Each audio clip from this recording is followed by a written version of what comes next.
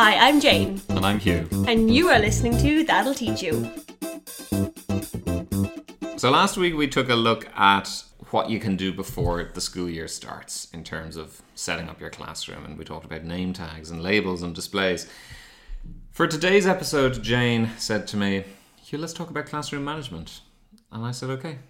And then you said, what's that?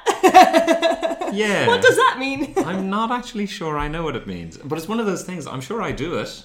No, absolutely. But if you ask me to define what classroom management is, I'm not actually sure what it is. Yeah. So we're more dealing with the space that we're teaching in. Is that what we're talking about? Yeah, so I suppose there's the physical space, but then there's the routines that you set up in your class. And it's a funny one. I feel like classroom management is something that, you know, when you were in college, you heard so often in college. And I feel like there's almost like buzzwords as well. That being said, it is a very important element of even like how you're setting up your classroom, and then your first couple of weeks, you know, your classroom management is very important. So yeah, I suppose even just like, I know you said the physical space, but I think routines too.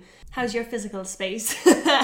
Your routines? Right now? Yeah. You're very close to me. So routines, I'm definitely a man of routine, all right. Yeah, I do love a routine. I mean, if we're away on holidays and I find a nice restaurant, I go back to it every night, you know. I don't know, is that routine or is that just... Well, I think we're specifically talking about routines in the classroom. No, I was just trying to bring a bit of life to this podcast, you know, try and let them see behind the curtain, see the real people behind the teacher. In class, I would say I'm not brilliant at routines. Well, I don't know if I necessarily agree with that, to be honest, because I feel like you subconsciously would be keeping to routines. And even just like, I suppose in the first few weeks or the first few days of when you go back to school, I don't know, I feel like, well, I suppose it depends on how young the class is. You do have to come down quite heavy on the routines. I feel like if you imagine the infants or first and second class, like, you know, lining up. Jane runs her classroom with military precision. I actually do for the first few weeks, because I think it is important for specific children in general, and then as a whole, for the children know what's expected of them, because I feel like routines and expectations go hand in hand. Yes. Yeah, routines are kind of an easy way to show what you expect. Absolutely, yeah. And without even explicitly saying it, I suppose. Yeah, and it's something that children are comfortable with. Children like routine, you know. It comes back to even when you're reading to babies and toddlers and you read the same story over and over again, or you play the same music over and over again. They like repetition. So routine is good for children. I think children really benefit from clear expectations and routines. It's stability, you know, It's stability in their lives. And hopefully their lives are reasonably stable, but not all of their lives are, you know. So I think it definitely is a helpful thing for them. I suppose in class, though, they're the obvious routines. There's the coming in the morning, break time, lunchtime, home time. What other routines do you have during the day then? But even, you know, if the children know that there's going to be a maths lesson, or if they know that there's going to be an Irish lesson, how to prepare themselves. So like you do a lot of that in the first couple of weeks, which is why we wanted to do this podcast episode now, because this is something you can start thinking about, like how you would like the transition period to go, or how you would like children to form a bit of independence and get themselves set up. And, you know, that is organisational work that you do have to do in the first few days or the first few weeks of school, I feel like. Yeah, and again, it's an opportunity to, you know, to praise kids to set an example. You know, we've all said, now look at Jane there, who is ready to go for our next lesson. She has everything she needs. So proud. Yeah, what a teacher's pet. What a little suck up. But it's because it's great for that kid, and then other kids might think, oh well, I want to get that praise as well. Absolutely. So I'll get ready. I'll be ready next time, or I'll make sure my table is clean. Or that's, to be honest, the best way of keeping your classroom clean is, you know, making the kids. Says Mr. O'Connor, who has a very messy classroom. Right. Didn't think we were going to get into that before we even got back to school. My classroom is very tidy at the moment. That's because it's... Never mind, start of the year. Because there's no children there. Yeah. It's much easier without the kids, so therefore they make the mess. Do you want to talk about your desk? No. Can I talk about your desk? Okay. Okay, so Hugh's desk, for as long as I've been in the school with Hugh's desk is something of a commodity for all of the staff members and children. Is commodity the word you're looking for? Maybe not. I don't think it is. So Hugh's desk is an abomination. Is an abomination to staff members and children alike. So now I have to say I do really respect the huge stack of novels and books, children's books. I do love that element of it. How many books do you reckon are in that stack? Maybe like 20 or 30? I'd say 20 or 30. Yeah, so just a big massive stack of books right beside his keyboard, and then just everything you can imagine, including your kitchen sink, all around his keyboard and in every visible space, stacked high. Yeah, there is no visible space really. No, the only visible space is your keyboard and where your mouse is. My principal actually did comment on it towards the end of the year. She did say, oh my god, you've got to do something about that. The girls in my class commented on it, and they're obviously in my class and not Hugh's class. So anyways, we have digressed a little bit. So I don't set a good example to the children. That's what you're trying to say. Listeners, if you hear this in the edit, you know that Hugh has forgiven me for throwing him under the bus. We might take photos of my desk and put them up on our Instagram. Oh, I see. I'll think about that, because I don't know if I want to cause that or inflict that pain upon our followers. It's too much.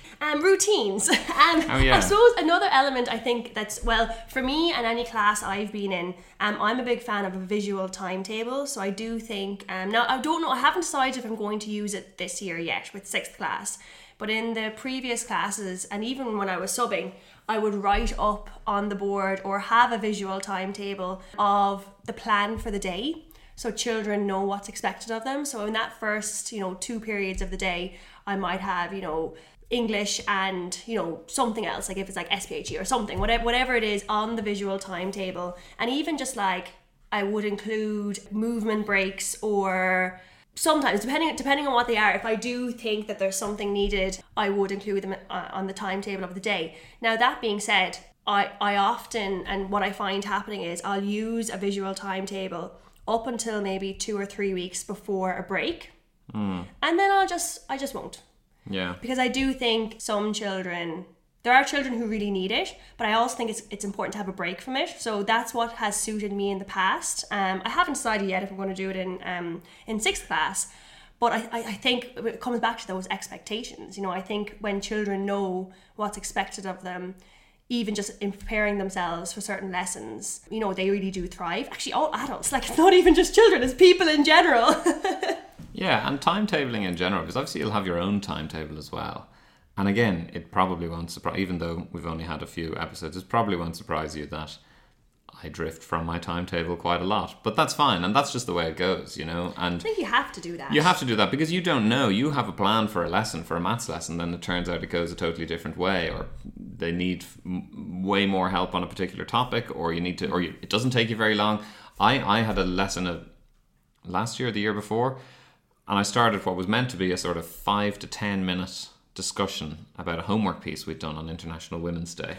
But you see, that's brilliant. And I would say it went on for an hour, and it was amazing. And I was like, I'm just not going to stop this, because the discussion that we had was, well, I mean, if you want to talk curriculum terms, it was your SPHE lesson, it was a history lesson, it was an English lesson, it was all sorts of things.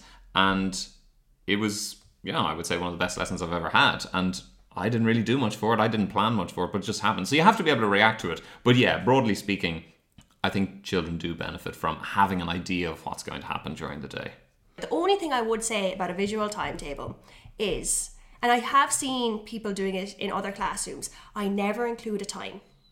Oh yeah. Because in my head then, you are saying at 10 p.m. or 10 a.m. So not 10 p.m. Definitely not 10 p.m. Jane believes in a long school day. At 10 a.m. you are starting maths. And the reality is, as Hugh just said, sometimes the lesson prior to that might take 20 minutes extra, or might finish 20 minutes early. So I'm not a fan of, or for me anyways, it wouldn't suit me now to be putting down like set times. Yeah, I would agree. I think you sort of might say, Gaeilge, maths, break, you know, or whatever else, and then see what you come to. The other thing is, and you mentioned sort of movement breaks, transitions are another thing that get talked an awful lot about when you're going out on placement in college. And I think they're an interesting one, because I think when you're on placement, you have this idea that between every lesson there has to be this incredible transition, you know? And some teachers, and I would say this myself, I would say, oh, I don't know that I necessarily do transitions. We all do transitions. But every lesson, there is a transition between every lesson. It doesn't have to be a go noodle dance, you know? It doesn't have to be a quiz. It doesn't have to be a game of some kind. It could just be getting up and moving around. It could be anything. So just figure out what works for the kids in your class. Because again, you have best will in the world, you go in with all these wonderful ideas, and then you realise, actually, what my class needs is X, Y, and Z. So that's what I'm going to do.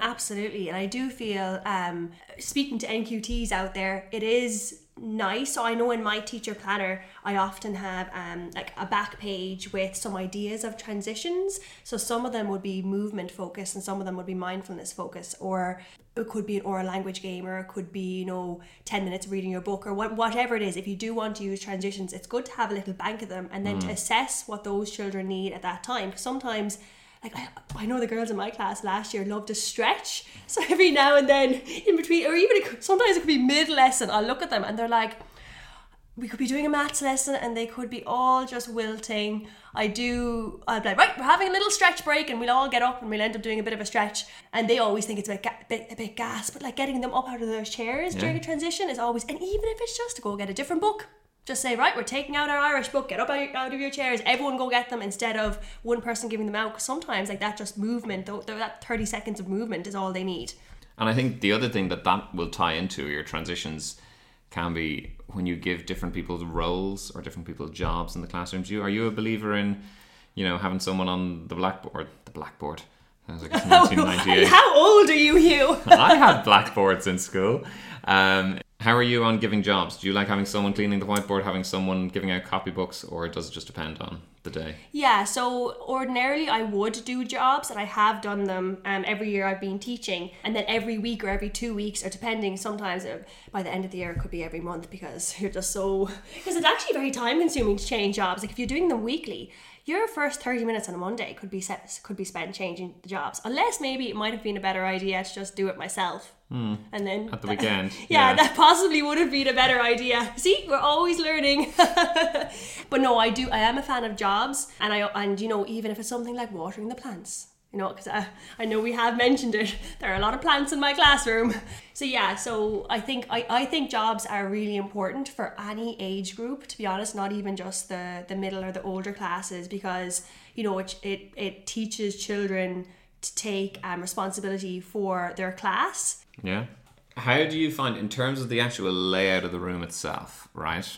Like the way you set out tables, how do you set out your table? I have 26 children in my class, and I have got 6 blocks of tables. I've got 5 4s and a 6. And I feel like that's the most generic way to do it these days, that you just put them in groups of 4 or about that. Have you tried different ones? Have you tried U shapes around the classroom? Have you tried rows? Have you tried desks of just 2? What do you find works? So I would ordinarily do groups as well. I have in the past. So last year, coming up to breaks, so your Christmas and your Halloween and the end of year, I changed the table formation. So I changed it to rows, but rows, which was the funny thing, rows facing each other, which they loved, but I did not love. Because obviously they're like, hey, friend, what are you doing? As you would be, as I would be. Imagine if we were sitting in rows during a meeting. I'd be like, hey, you. Like giving you an eyebrow. Yeah, that's a fair point. And I've used U's as well, which are great. They see, like anything, children love, I know I've been saying the importance of routines, but they also love a break from their routines. Yeah, and they love just being different. Because even if you let's say you're doing Drumcondra tests and you put your desks, you have individual desks then. There's always the kids who are like, oh, can we stay like this? Now, maybe it's because they don't want to sit beside anyone. They love having their own desk, which I can totally relate to. Yeah. But then it's just something different. It's like, you know, if a visitor comes into your class, or even if another teacher comes down, it can be quite disheartening how responsive they are to them in a way that maybe they aren't always to you. I know, you're like, hey, I thought you you loved me. But yeah, so I think, and again, look, it feels like everything we say, the balance between routine and change, the balance between flexibility and inflexibility, the balance between proactive and reactive, it's all about that. But it's so funny though, because sometimes I think about other jobs and I just wonder, do you have to just, is that the case in every job, that you just go into your workday and like, right, let's see what's going to happen today. Like, let's see what's going to be thrown at me today and what we're going to have to change or what we're going to have to adapt. Like, do you think that's the case for all jobs? I think based on the jobs I've had, yes, because it depends on who's... Yeah, but you read a barrister. Who's going to prison today?